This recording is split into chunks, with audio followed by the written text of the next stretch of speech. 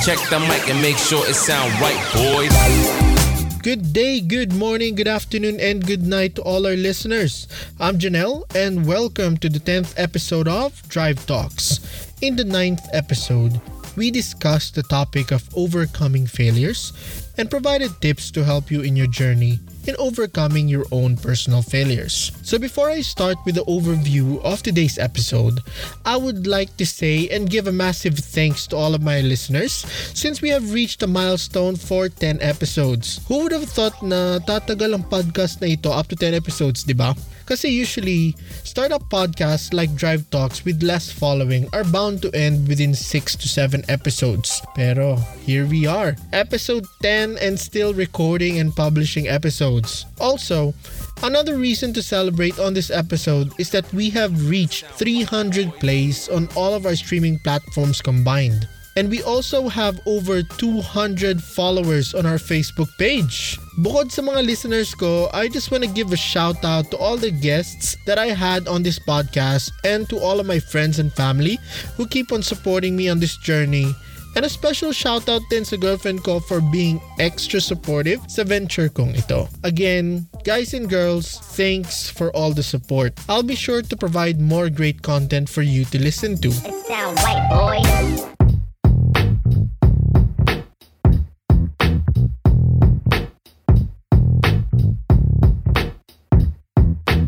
Now moving on to today's episode, I want to talk about something that I've been seeing more of lately. Especially nung time na nag-umpisa yung pandemic back in 2020. Ang daming negativity dito sa bansa at society natin. Stories and issues like COVID cases hitting an all-time high 1 year into the pandemic. Yung mga patients na may COVID-related cases na di na ma-admit sa mga ospital dahil full capacity na sila. Yung mga power-tripping barangay officials at police NCR Plus bubble na namimisikal pag nakahuli ng lumalabag ng curfew at marami pang iba. Nakakasawa na. Tapos, mababasa mo din yung comments ng mga netizens na wala naman sa hulog, diba? Mapapa-facepalm ka na lang talaga. So for today's episode, I want to talk about how to deal with that negativity in life with others and also if the negativity is coming from within you. Just a disclaimer, the points I'm going to discuss are my own opinions. Kung di kayo agree, that's fine.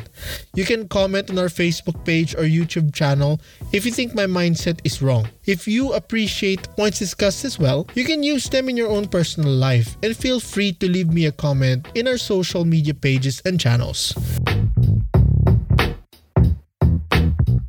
To start off with this topic, I just want to say that dealing with negativity in life is quite hard. Lalo na kung yung paniniwala mo sa buhay ay iba dun sa mga paniniwala ng iba. Always remind yourself na di lahat ng tao ay parehas ang mindset tulad ng sayo. We all view life through a different lens.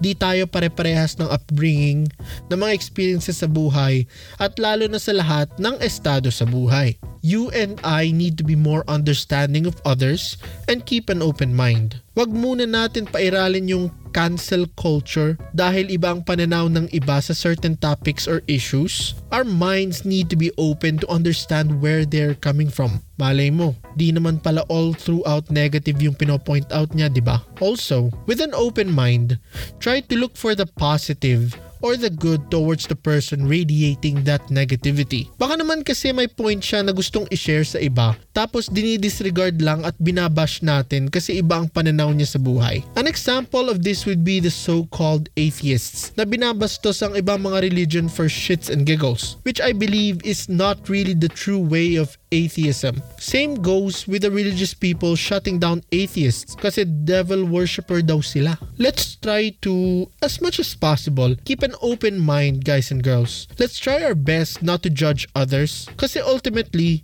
we don't know what that person has been through for him or her to have that kind of mindset. Another thing is that let's not hate on the negativity of others. Negative comments also help in a way. Pag binasa mo talaga yung comment ng iba sa'yo or sa certain topic or issue, sometimes you can pick up a few learning opportunities. May it be a trait that you have which is annoying to others, or if you have a business, pwede mo gamitin yung negative comments to provide a better service to your customers. Shout out Converge! Tsaka, I think this really applies well to all current government officials and workers. Wag sana nila i-brush off lang yung mga comments natin kasi behind our cries and complaints, there is an opportunity or idea being presented to them for their service to be better. Not all people who judge you are haters. Some people are actually trying to point out the negative aspect of yourself to give you a chance to improve. Also, I don't know kung ako lang pero may time ba na sa sobrang inis mo or siguro in a way, affected mo sa issue na gusto mo nang sumali sa init ng comment section? I can honestly tell you right now na ganyan ako. Lalo na kung wala sa hulog yung comment ng iba sa mismong topic or issue. Pero don't get me wrong I'm trying to lessen this habit of arguing online. Lagi ko na lang iniisip na karma is digital. I'm slowly starting to learn not to involve myself in the drama. Kasi honestly speaking, nakaka-stress pag may kaaway ka.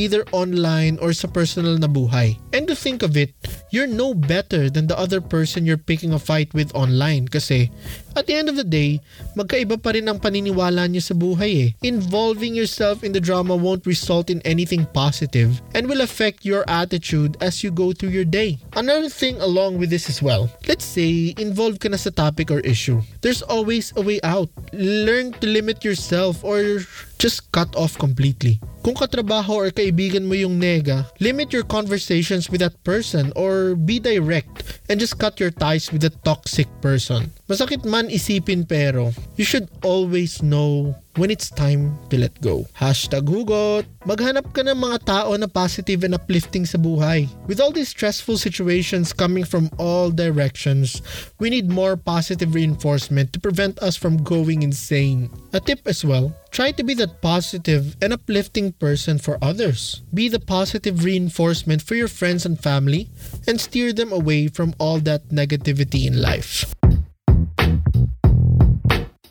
Ito din just a tip to influencers and to all leaders as well. Try not to be such a negative person. Negativity spreads and can have serious effects on the health and well-being of your fan base and organization. Tsaka baka dahil sa pagiging negatron mo, maging source ka pa ng fake news or misinformation. Influencers and leaders should be very selective about what they say and what they share. Huwag niyo na gamitin ang quote-unquote real talk excuse para makapanlait or makasakit ng iba. In these trying times, we need more love and positivity rather than hate and negativity. Now with all that being discussed, let's try to flip the switch. What if ako? Or what if kayo yung toxic or negative na tao? How will you deal with this? Siguro at some point in our lives, we've been labeled as nega or toxic. And back in high school and to some extent in college, naging negative ako and super close-minded. Now, what do we do when we are the negative one? Remember what I said on the first point when others are negative? Same goes when we are the ones being negative in life as well. We have to wake ourselves up and realize that our view of life may be distorted. We have to stop being close-minded and learn to be open for others' opinions and criticisms. Also, try not to take everything personal. Di ibig sabihin na nag-disagree siya sa pananaw mo ay buong pagkatao mo na ang nahusgahan. Take some time to self-analyze your thoughts and your mindset. Once you determine the issue, you can work on it. Make a conscious effort to take these thoughts into captivity, analyze them, and replace them with healthy thoughts.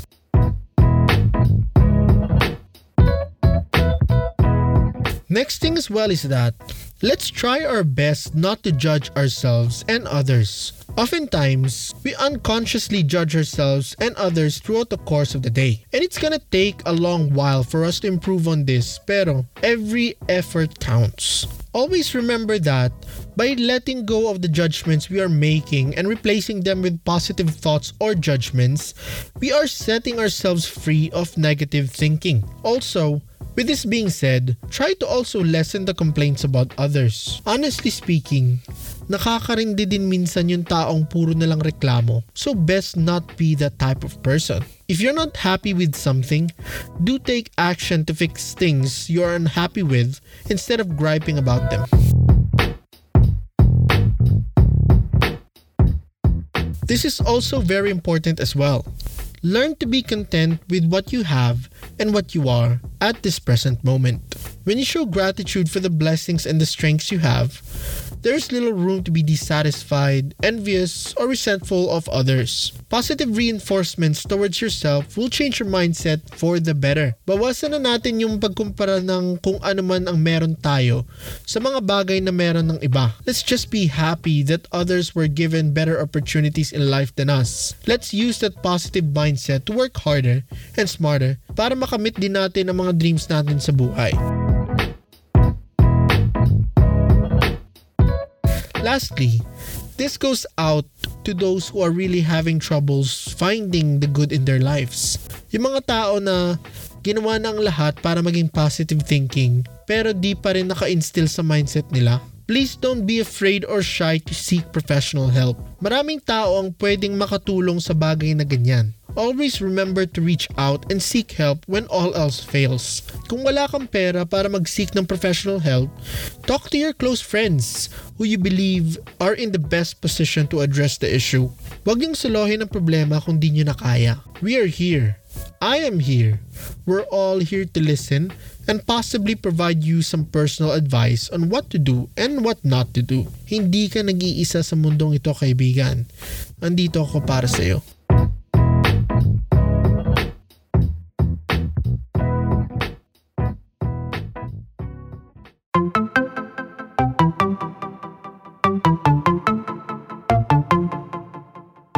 Generally speaking, di naman mawawala ang negativity sa buhay ng tao. Whether it's others around you or you yourself being the negative one, we have to deal with it every day, especially during this digital age.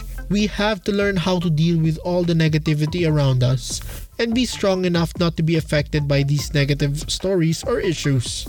I hope that one way or another, some of the points I shared will help you out with regards to dealing with negativity in your own lives. Before I end this podcast, I would like to share with you a quote I came across while preparing for this episode. It states, "No matter how good you are, someone is always going to be against you, but never let them be the limit of your success." Thank you so much for listening. And again, thanks for all your support. I hope you liked this episode and I'm really looking forward to spending episode 11 with you all. Have a safe and amazing week ahead. If you want to share your own thoughts with regards to this podcast episode, please do share it with us through our Facebook and YouTube channel. You can also follow us at TikTok to see the short clips from this podcast.